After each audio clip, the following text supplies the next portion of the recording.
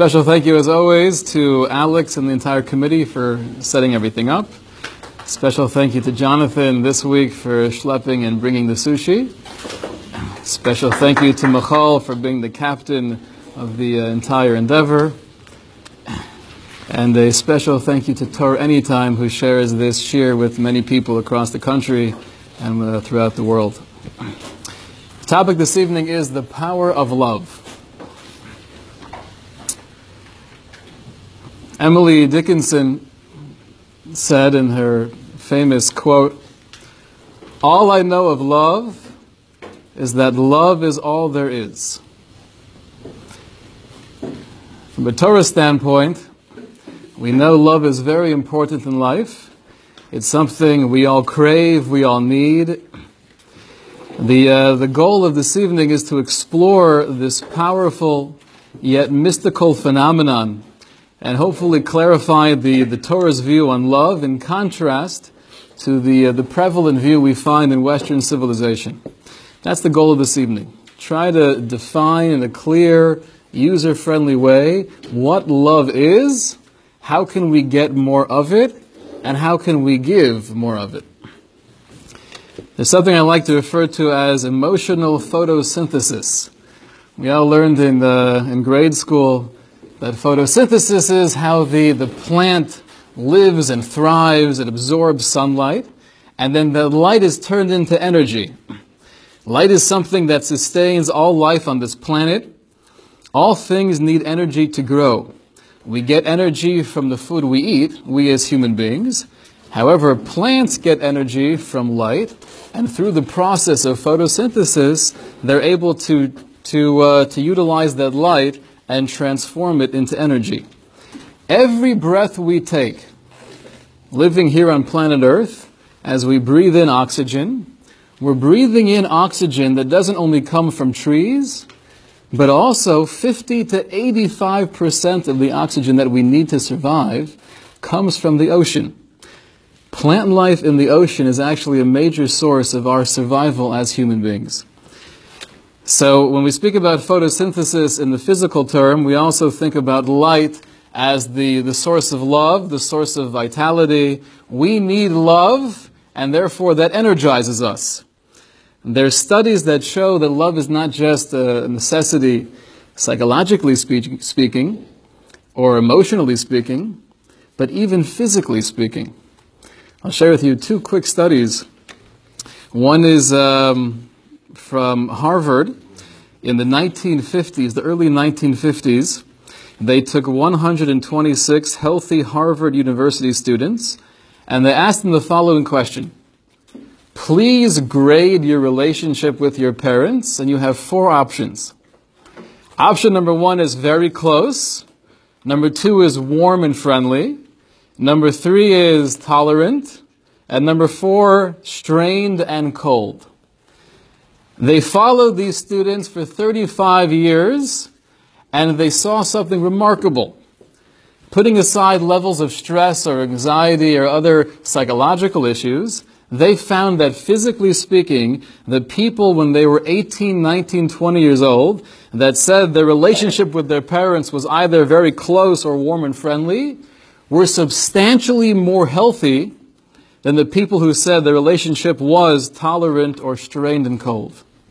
So the love that we're able to infuse into a child, and it's a very scary thing to think about, that's a major responsibility as a parent, but the love we're infusing in a child in their younger years can make a massive difference, not just on the person they are, but on their physical health and well-being. That's one particular study. There's a second study as well that took place with students at Johns Hopkins University. This was gathering information from over 1,100 students, again trying to ascertain their relationship with their parents, and they would do research and ask questions and get medical records 30, 40, and sometimes 50 years later, and again they have the same exact result. They concluded that parental love seems to act as a buffer against later life illnesses. They speculated that the foundation of loving parental relationship helps to lessen the negative impact of stress later on in life. It can protect the immune system and strengthen the desire to live and heal. So we desperately need love. And the question I'd like to explore is, what is love, and how do we get it, and how do we give it? I think the best way to go about doing this, it's a massive subject, and there's so much to get into, and we have limited time. I'd like to address the question, do we, as Jews, believe in love at first sight? Is that a Torah principle? Love at first sight. So on one hand you would answer, yeah, it's in the Parsha. This is the Parsha where we learn about love at first sight. Let's read together. Yaakov comes to the well. The well was the substitute for the bar in those days, the place to meet somebody, lahavdil. And he's speaking to the shepherds. He sees that they're just hanging out and they're relaxing, they're somewhat lazy. So Adenu medaber imam, as he's speaking to them, V'Rachel ba'im hatzon, and Rachel comes with the sheep, asher la'aviha, that belonged to her father, ki roahi, she was a shepherdess. Vahi kasher ra Yaakov es Rachel bas Lavan achi imo, and when Yaakov saw Rachel, the daughter of Lavan, who was the brother of his mother, V'estzon Lavan achi imo, and the sheep of Lavan, the brother of his mother, V'yigash Yaakov approached the well, V'yogel es ha'even me'al pia be'er, and he pushed aside this massive stone from on top of the water area, V'yash estzon Lavan achi imo, and he gave to drink the flock of Lavan. Again, for the third time it mentions the brother of his mother. Vayishak Yaakov l'Rachel, and this is something that's very surprising. You would not assume Ben Torah and Bas Yisrael. Vayishak Yaakov l'Rachel, he kisses Rachel. Vayisa es kol v'yev, and he screams out and he cries. Right, you think of them sitting there, 40 years later, talking to their children. What was like the first time you guys met? What was it like? Well, actually, it was pretty intense. Your father saw me, and he screamed, and he cried, and he kissed me, but he seemed like a nice fellow. If you read these 3 verses without having the insight of Torah Shebaal Peh, without having any Masorah or tradition, you would read it in the following way. It's a romantic story of a young couple. Yaakov, in the middle of speaking to these shepherds, he's caught off guard by the beauty of this young lady walking towards him. And kasher ra Yaakov es Rachel, and when he sees Rachel, then the scene goes into slow motion, and there's powerful music in the background, and you see Yaakov stand up and slowly go over to the rock, and with the force push it off based on his tremendous taiva, his desire for Rachel. And then he goes up to her like the damsel in distress, and they kiss. Shalom Aleichem, my name is Yaakov. That's what we would have thought by reading these psukim at face value. However, that doesn't seem to be very logical. We do know Yaakov Avinu. We know that he is one of the 3 Avos, one of the greatest prophets ever to live. The Merkava, the great mystical chariot of HaKadosh Baruch Hu, is made up of Avraham, Yitzchak, and Yaakov. He's a man on a madrega, on a level of spirituality. If we would come within 400 feet of him, we would probably just feel this overwhelming awe. I can't get any closer because he's too intense.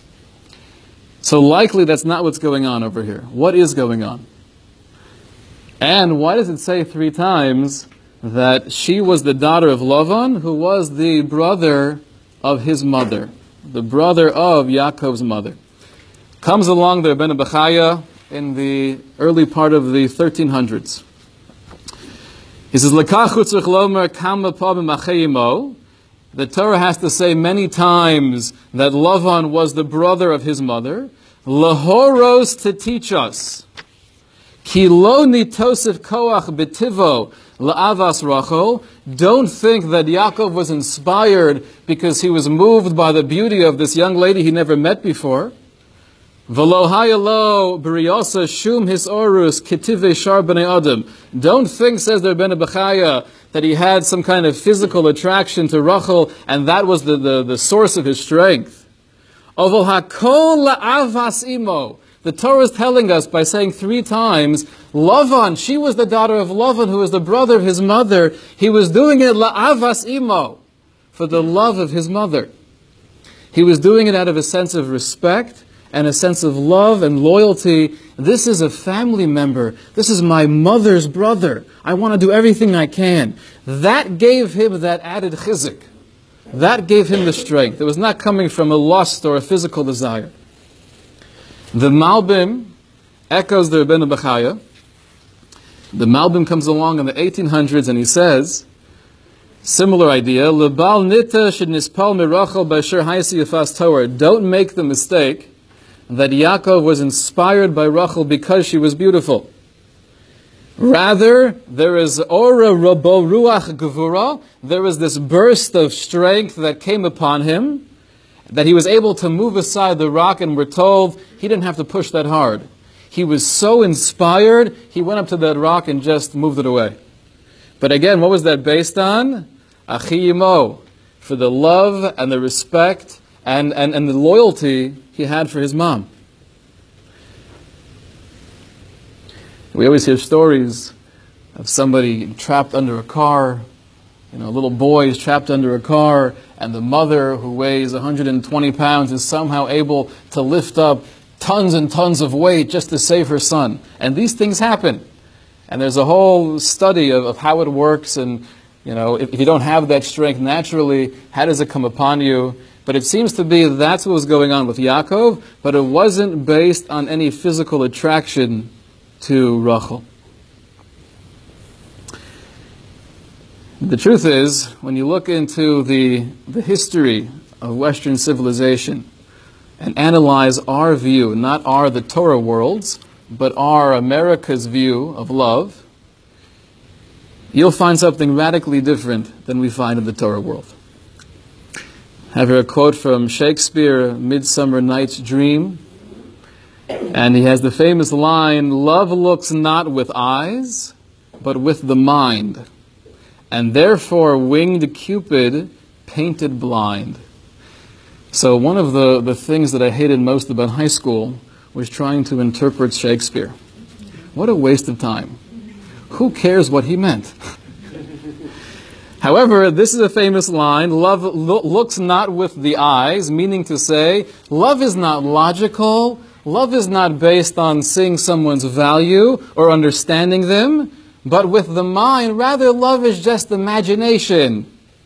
And that's why the winged Cupid is blind. There's no rhyme or reason to love, it just happens. Cupid, we know, is the god of desire. He's the son of the love goddess Venus and the god of war, Mars. Again, something that we've studied in school that makes absolutely no sense. I remember in 6th grade, we had a whole textbook on Greek mythology. Out of all the things a child needs to know growing up, who cares which god was which? We don't believe in that, right? So that's Shakespeare's approach to love. We have a quote from someone going back to the times of the Greeks, Virgil. We've heard this before. Love conquers all things. Let us too surrender to love. Isn't that beautiful? Love conquers all things. Let us too surrender to love. Let me translate what those words mean.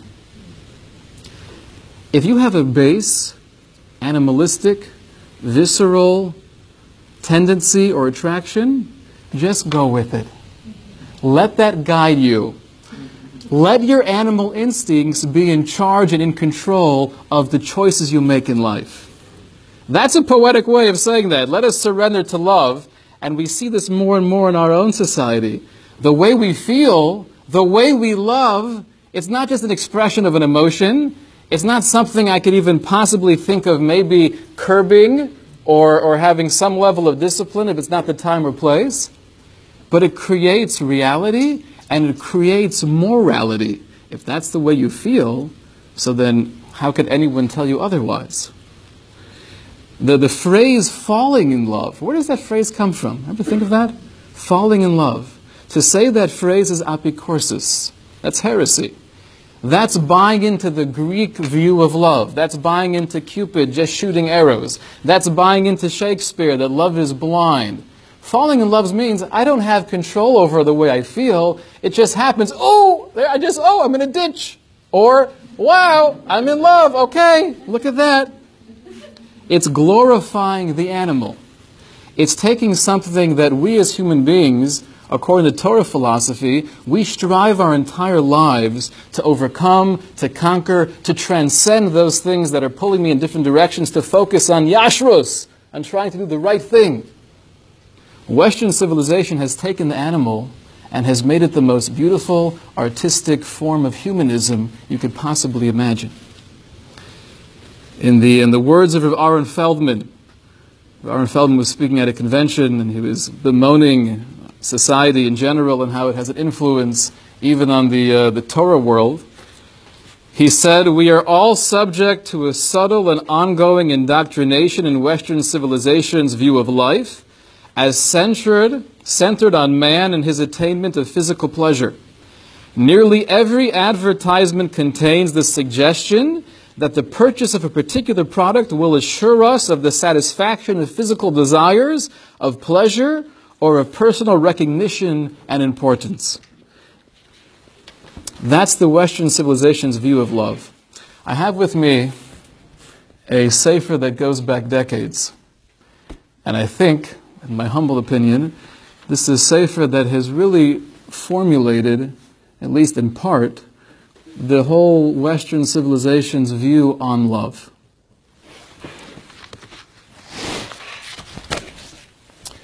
Sleeping Beauty. I want to read to you. The Goldstein is saying, why did I give up Night Seder for this? We know the basic storyline that... Actually, I forgot the basic storyline, but the most important part of the story is she's dancing with her friends, the animals, somewhere in the forest. In a mossy glen, Briar Rose danced and sang with her friends, the birds and animals.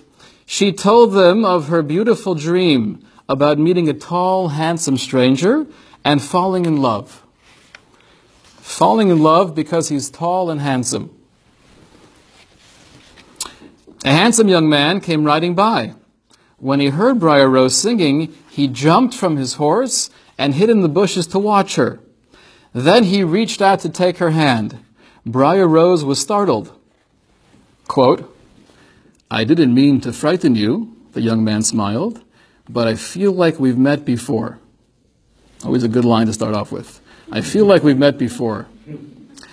Briar Rose felt very happy. She and her admirer gazed into each other's eyes. The young man didn't know that she was Princess Aurora, and she didn't realize that he was Prince Philip, to whom she had been betrothed many years before. But there you have it. Love at first sight, because he's tall and handsome, and they're gazing into each other's eyes. And then at the very, very end of the book, when she's awoken from her spell, now everyone awoke smiling. The king and queen were overjoyed to see Aurora again, and wedding plans were soon made. The good fairies were blissful too. It all had ended just the way it should, happily ever after.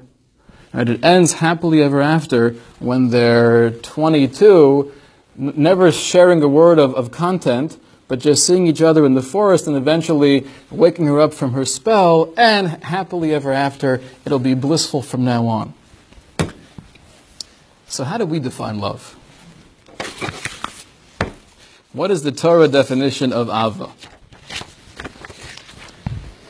There's a great line from the Chazon Ish. I'm not going to translate it literally, but Hamevin Yovin. The Chazon Ish wrote, where he said, "Ma shehem korim Ava, anachnu korim kores." What they call love in the secular world, we call disgusting.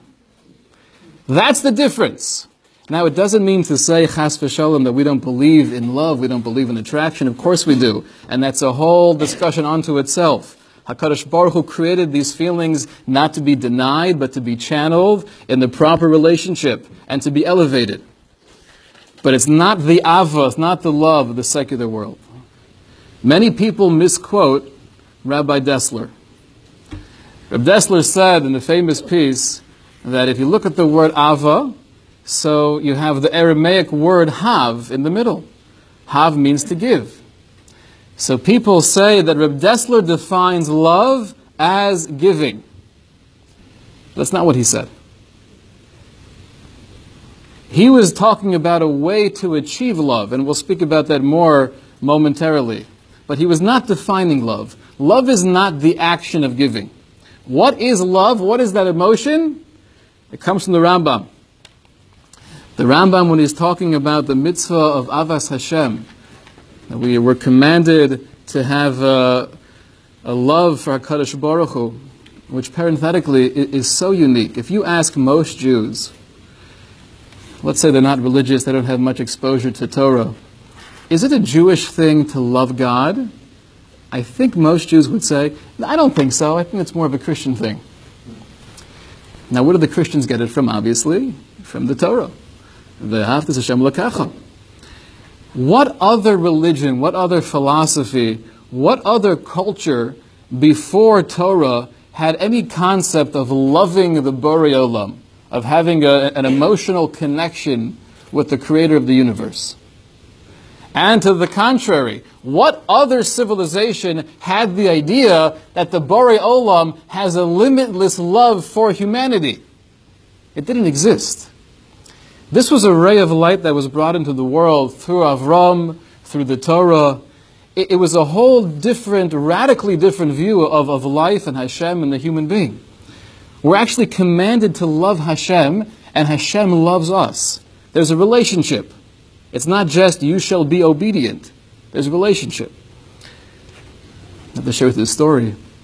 I was driving home, I forgot from where, but I was actually thinking about this idea as I was driving down 3rd Avenue to my house. And I was thinking, it's really an amazing thing. It's so unique, going through this whole thought process. And before I pull up in my driveway, I see Rabbi Wilkach is pacing back and forth in his driveway. It's probably like 10:30 at night. So I roll down my window, say hello. He walks over. He's in the middle of davening. Right, so for future reference, if you see Rabbi Wilkach in his driveway at 10:30 at night, he's probably davening Mariv. No need to be concerned. That's before we had a later Mariv, I guess. He comes over, though. How does he tell me he's in the middle of davening? As I'm thinking about this interesting mitzvah of Avas Hashem, he says, "V'ahavta Hashem l'kacha b'chol levavcha v'chol nafshecha v'chol me'odecha." That's where he was in Kriya Shema.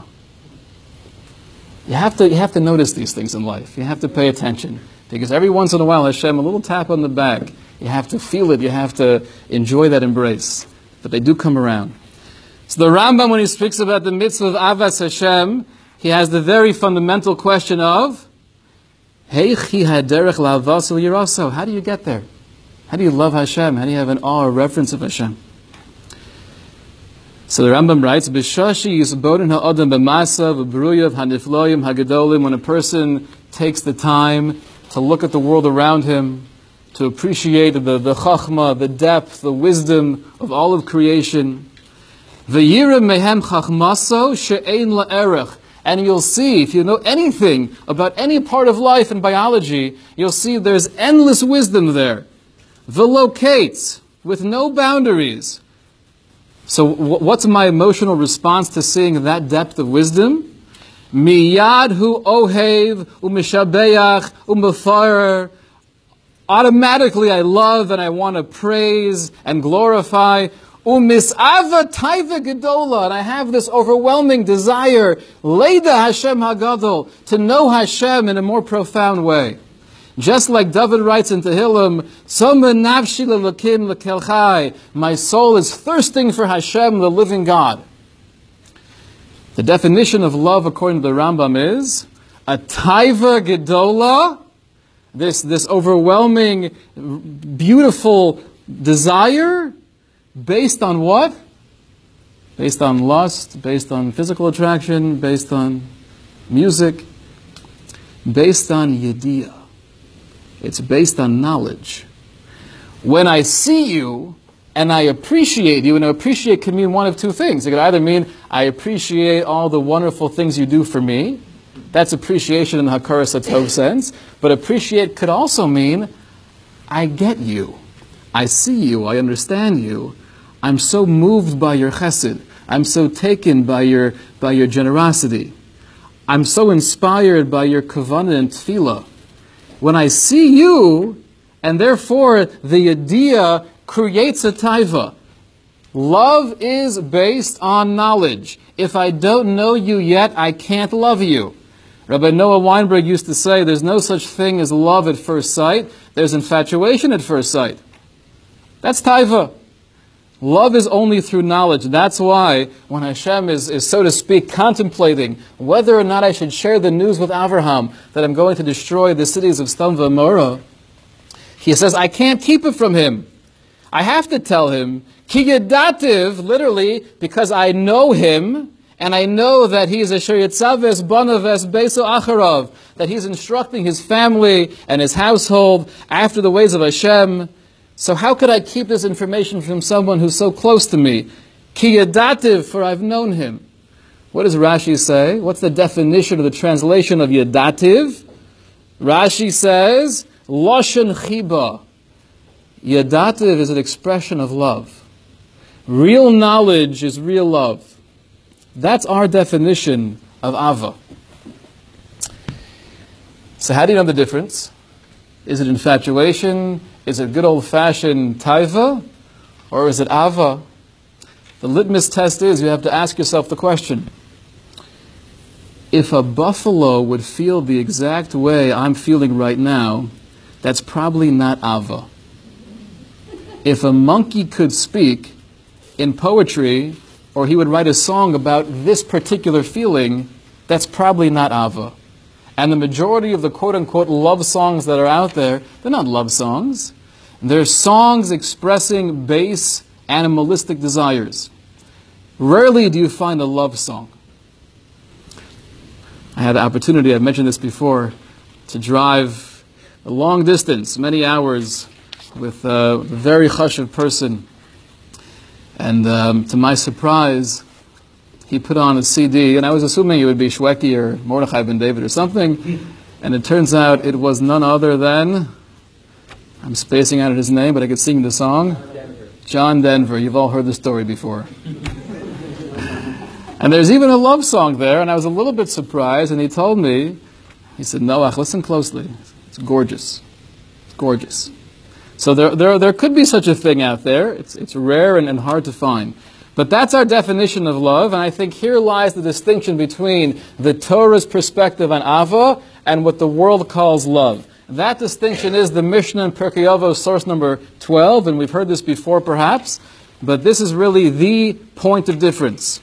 Kol Ava shehi teluya b'davar. All love that's dependent on something external. Batal davar b'teil ha'ava. Once that thing is removed, the love is no longer there. V'she'ena teluya b'davar. Any love that's not based on something external, then eina b'teila la'olam, that love will never be nullified. La'olam means forever.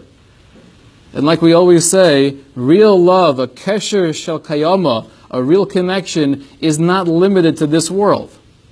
A real connection is forever. Eino b'teila la'olam. And that's why we don't say at a Jewish wedding, till death do we part, because even death is not a separation. The Torah view of love is Ava she'ena teluya b'davar.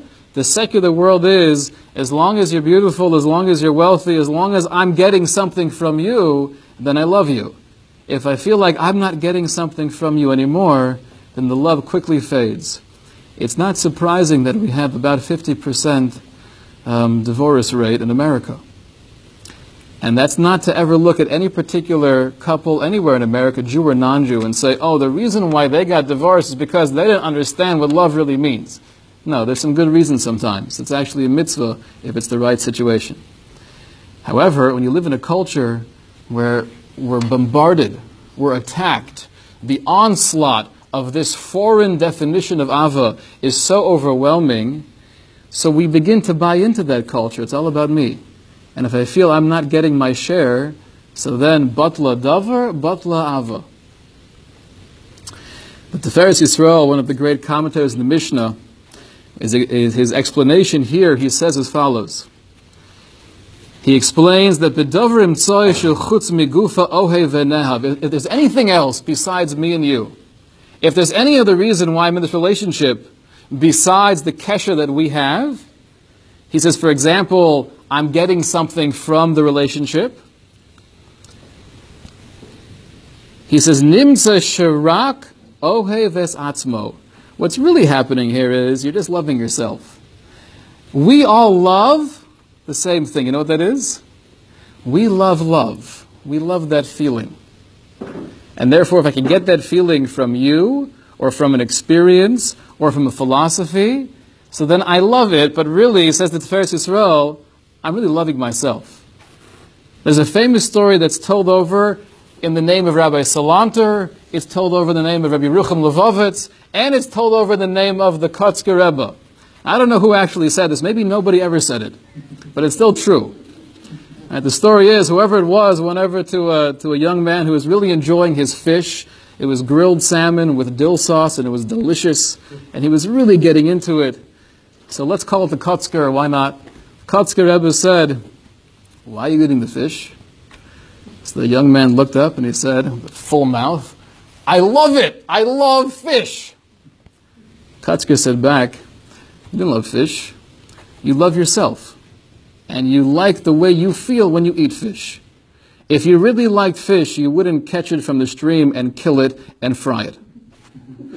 So a lot of the love that we experience, or at least we're told what love is, it's love of oneself. I love the way I feel in this particular situation. I read recently a story about Rosh Shlomo Zalman Auerbach. And this was in a sefer Bayis HaManucha by Rav Moshe Stern. He said he was once with Rav Shlomo Zalman Auerbach, and they were walking home from yeshiva together to the house of the Auerbach house. And it was a very windy day, so his beard was kind of all over the place, and the payas were flying. So when they got to the front door, Rav Shlomo Zalman did this. Made sure he was all put together, the beard. He'd been married now 50 years. And he turned to the Stern and he said, I have to look presentable for the Rebbitzin. For crying out loud. You would think after 50 years of marriage, right? What's the Fiddler on the Roof song? That was only 25 years. 25 years, I've washed your clothes, and you're asking me what love is? The answer is even 50 years. I want to be presentable. Another story I read a while ago, Rabbi Scheinberg was married for 80 years. How many people do you know who were married for 80 years? And one person who was just observing one conversation between Rabbi Scheinberg and his Rebbitzin. Scheinberg came in, and his Rebbitzin was sitting there in the chair. He turns to her and he says, how are you feeling? And she says back, weak. How are you? Rabbi Scheinberg says, I'm also weak, but when I see you, you give me strength. Rebbitzin said back to Rabbi Scheinberg, I was going to say the same thing. This is 80 years into marriage, they're well into their 90s. But, there's a love. It should be expressed. I had the opportunity to meet with Shmuel Kamenetsky. Just briefly, he was here in Florida for a conference, and we schmoozed for half an hour. One question I wanted to get clarity on is a question that many people ask. Husband and wife, on one hand, it's so healthy to show affection in front of children, talking nicely to each other, showing respect. And there's no greater way of teaching than actually being that person yourself. However, based on tznius, the idea of any physical affection in front of children is usually something we avoid. So I was asking Shmuel Kamenetsky, is there ever a time or place, even once in a while, a little something, just to show the children that there's a real love here? And he answered me, There's many ways of showing there's real love without any physical affection in front of the children, smiling and talking nicely and with respect.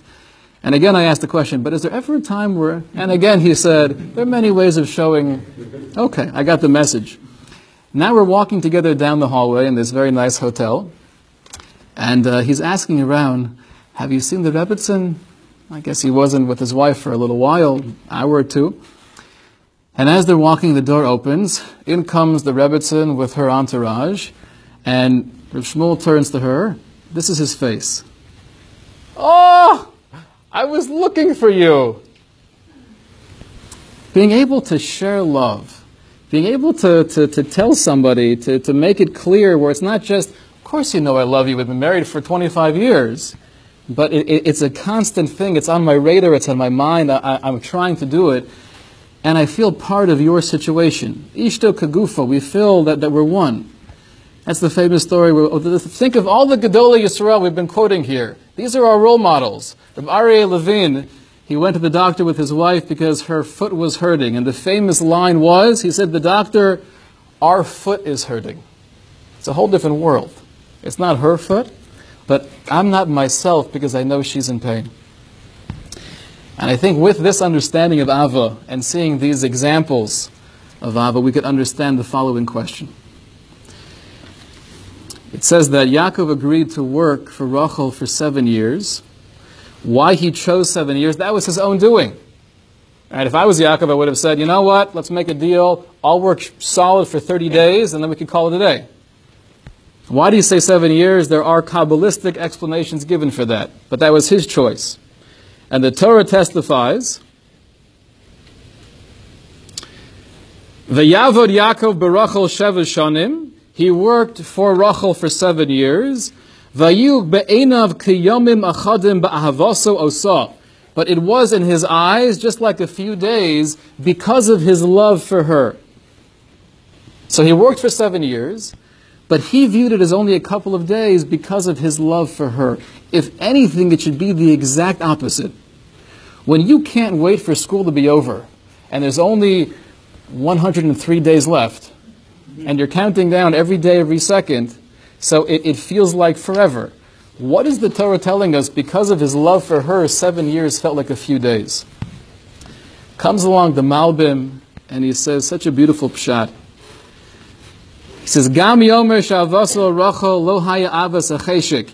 It was because the type of love he had for Rachel, it wasn't avas cheshik. It wasn't coming from an animalistic or physical source.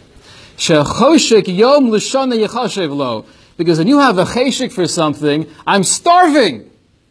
That's a classic example of avas acheshik. I just want to eat something. I need to be satiated. So then every minute as you're looking at your clock, it seems like it's forever. Ki ahavosal mitzad kishron ma'aseha. Yaakov loved Rachel because of kishron ma'aseha, because he understood and appreciated who she was. Lo mitzad acheshik. V'al zeh amar ba'avaso osa, and that's why it says because of his love, a real love, a love based on seeing who you are and recognizing you and appreciating you. That's a love where, of course, I want to marry you. But it's not coming from a selfish pursuit. It's coming from a source of, I want to do the right thing. I want to be connected to you in the right way, in the right time. That's why it went by only a few days. I think this also helps us understand the idea of commanding love. And this is a famous question. How could Hashem command me to love you? The famous pasuk we say, we quote it all the time, Ve'ahavta l'recha kamocha, ani Hashem, have to love your fellow as yourself, I am Hashem. If I don't like vanilla ice cream, and I only like chocolate ice cream, so what's going to change my mind? Thou shalt like vanilla ice cream. So I still don't like it. How do you command me to love somebody? So again, if you take the secular view of love, where it's basically, you're hungry for something, you can't command me to be hungry. You can't command me to feel that I want to taste the vanilla ice cream versus chocolate ice cream. In the Torah's view, though, it's a whole different attitude. Hashem's not commanding you to feel that you want something. What is the commandment? Take a look at the Rambam. The Rambam says, Lefikach, in source number 17, second paragraph, Lefikach tzorech lesaper b'shivcho, because we're commanded, we're instructed to love our fellow Jew. Therefore, we have to speak about them, we have to praise them. V'lochus al mamono kasher chos al mamon atzmo. I have to be as careful with their money as I would be with my own money. V'rotza b'chvod atzmo. And just like I want my own honor and prestige, I want that for them as well. What's the Rambam leaving out? He's leaving out emotion. He says, because the Torah instructs us to love our fellow as ourselves, therefore, you have to praise them, you have to do things for them, you have to treat their money like your money. I would have just said, therefore, you have to love them like yourself. The Rambam seems to be focused on the actions involved, not so much the feeling.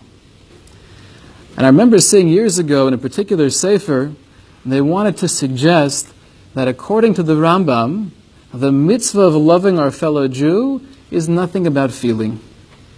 It's just action. Based on this very question, how could you command love? How could you tell me I have to feel something? I don't. So that could be the motivation of the Rambam, where he says, no, the mitzvah of love isn't to really feel the love, it's to do actions for people or to care about their property. But that's not what the Rambam is saying. And that's not the majority opinion.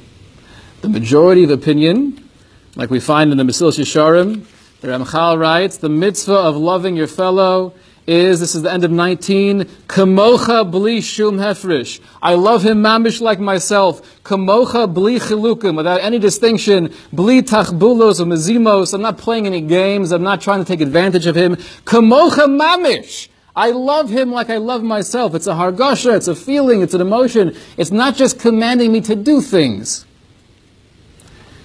So how do I create an emotion? So that's where Reb Dessler comes into play.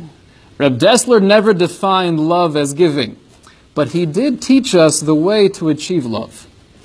He says the way you have an emotional connection to somebody is through giving to them. Giving is not just the response of love, it creates love. And there's a story in the 7 Habits by Stephen Covey. And I quote this to show you that it's modern wisdom, but we'll also look at a source that's clear. We had this way before Stephen Covey. Stephen Covey tells a story of a man that approaches him and he says, I have to share with you, my wife and I just don't have the same feelings for each other we used to have. I guess I don't love her anymore and she doesn't love me. What do I do? So, Stephen answered, love her. I just said, I don't love her anymore. I don't think she loves me either. What am I supposed to do? And again he responds, love her. So, I don't get it. How do you do that? I don't understand. The feeling of love isn't there. And Stephen says, then love her. If the feeling isn't there, that's a good reason to love her. But how do I love her when I don't love her? So he explained, my friend, love is a verb. Love is a verb. It's an action. Now, with the Torah perspective, that's not the definition of love, but that's the way you achieve love. The more you give to any cause, the more I contribute to any purpose, the more I give to a human being, the more of an attachment, the more I'm engaged, the more of a love there is. And this we find in the Orchos Tzadikim. Orchos Tzadikim says, how do you love somebody? How do you create an emotion that's not there? Very simple. You give to that person. You respect that person. You try to look for the good in that person. The more I'm able to act as if I love you, and the giving could be an expression of love, but more than that, the giving creates love. Try to see the good in people, because again, our definition of love is not just an animalistic feeling, but it's recognizing who you are. It's seeing you, it's appreciating you, and one way to do that is by giving to you. That's how I'm connecting myself to you. I speak to people with respect, with dignity, with love. What's the greatest thing I could give to you? Right? What we've established so far is that the Western view of love and the Torah view of love are very different. Western civilization is Ava Shetoli B'davar. It's based on external things, more of what I'm receiving. The Torah view is Ava She'ena Tluya B'davar. It's not based on anything else but me and you. The definition of love, says the Rambam, is I see and appreciate you, and therefore I have a taiva gedola. I have this yearning, I have this longing to connect with you because I get you. How do I inspire that? How do I bring that out? Says the Orach HaTzadikim, through giving. Through doing the verb of loving, that creates the noun of love. What's the most profound thing I could give to anybody in my life? See, think of I could give time, I could give effort, I could give gifts. I think the most profound thing I could give to anybody is myself. If I'm able to show a real interest in you, and I'm interested in what you're interested in, I want to be part of your world. I'm not just asking you how your day was to be Yotze. I have my checklist. When she walks in, you say, good, hello. Hi, how are you? How was your day? How was your day today? If I'm interested in you, then I'm giving you myself. And there's a psychological world that every psychologist must use at least 5 times a week. This is part of the rule book for therapists and psychologists. What is that word, Jonathan? With a V? You're fired. Vulnerable. Everyone loves to speak about you have to be vulnerable. But what does that mean in practical terms? I have to be real. I have to be real with you. I'm not just giving you something else that's external to me, but I'm giving you myself. It's hard to do when you're mad at somebody, and it's hard to do when you're frustrated with something, and it's hard to do when I'm annoyed at the way you're treating me. And sometimes the answer is you have to speak up. You have to share your emotions, but sometimes the answer is you have to do the verb of loving. You have to give yourself. I want to share with you, we'll end with this, an amazing line from Rav Kook. Rav Kook is speaking here in an essay in the Oros. What is the disease of our generation? Now he wrote this, he passed away in 1935, so he probably wrote this about 100 years ago or more. But I think it's just as true today as it ever was. Says Rav Kook, HaTarbus Hazmanis, the issue of our time, that I look around the world and I see it's so pervasive, it's such a problem. Benuya hi kulu al kfira ve'al hasina. It's based on kfira, a lack of belief. People don't believe anymore. And nowadays, the reason why people don't believe, it's not because we have philosophies or we have reasons why. It's just because I'm doing this. Oh, we're distracted. That's kfira. But the second thing that Rav Kook says is the issue of our time is sinna, is hatred. We don't respect each other, we don't love each other, we don't appreciate each other. He says, Shehein shole chaim hatzmiyim, a lack of emunah and a lack of ava rip away life. V'efshar lisgabra machlazo. How do we overcome this epidemic? How do we cure the disease? Ki'im legalos es kol otzros hatov hamunochim bebeis ginzehen shalamuna va'ava. We have to explode the source. We have to take from those infinite well springs of emunah and ava. They're both inherent in the neshama. We have to take from those otzros and bring them out. V'zosi mataras gilui sisrei Torah. He says that's why you have to learn Kabbalah. That'll be for a different discussion. But Rav Kook is telling us this is something that's a problem throughout the world. It's something that we have to address in our relationships with our children, with our spouse, with our parents. Ava is a taiva gedola because I see you, but I have to allow myself to see you. And the way I see you, the way I open my eyes to our relationship, is by loving you with the verb. And the verb creates the noun. Have a wonderful evening.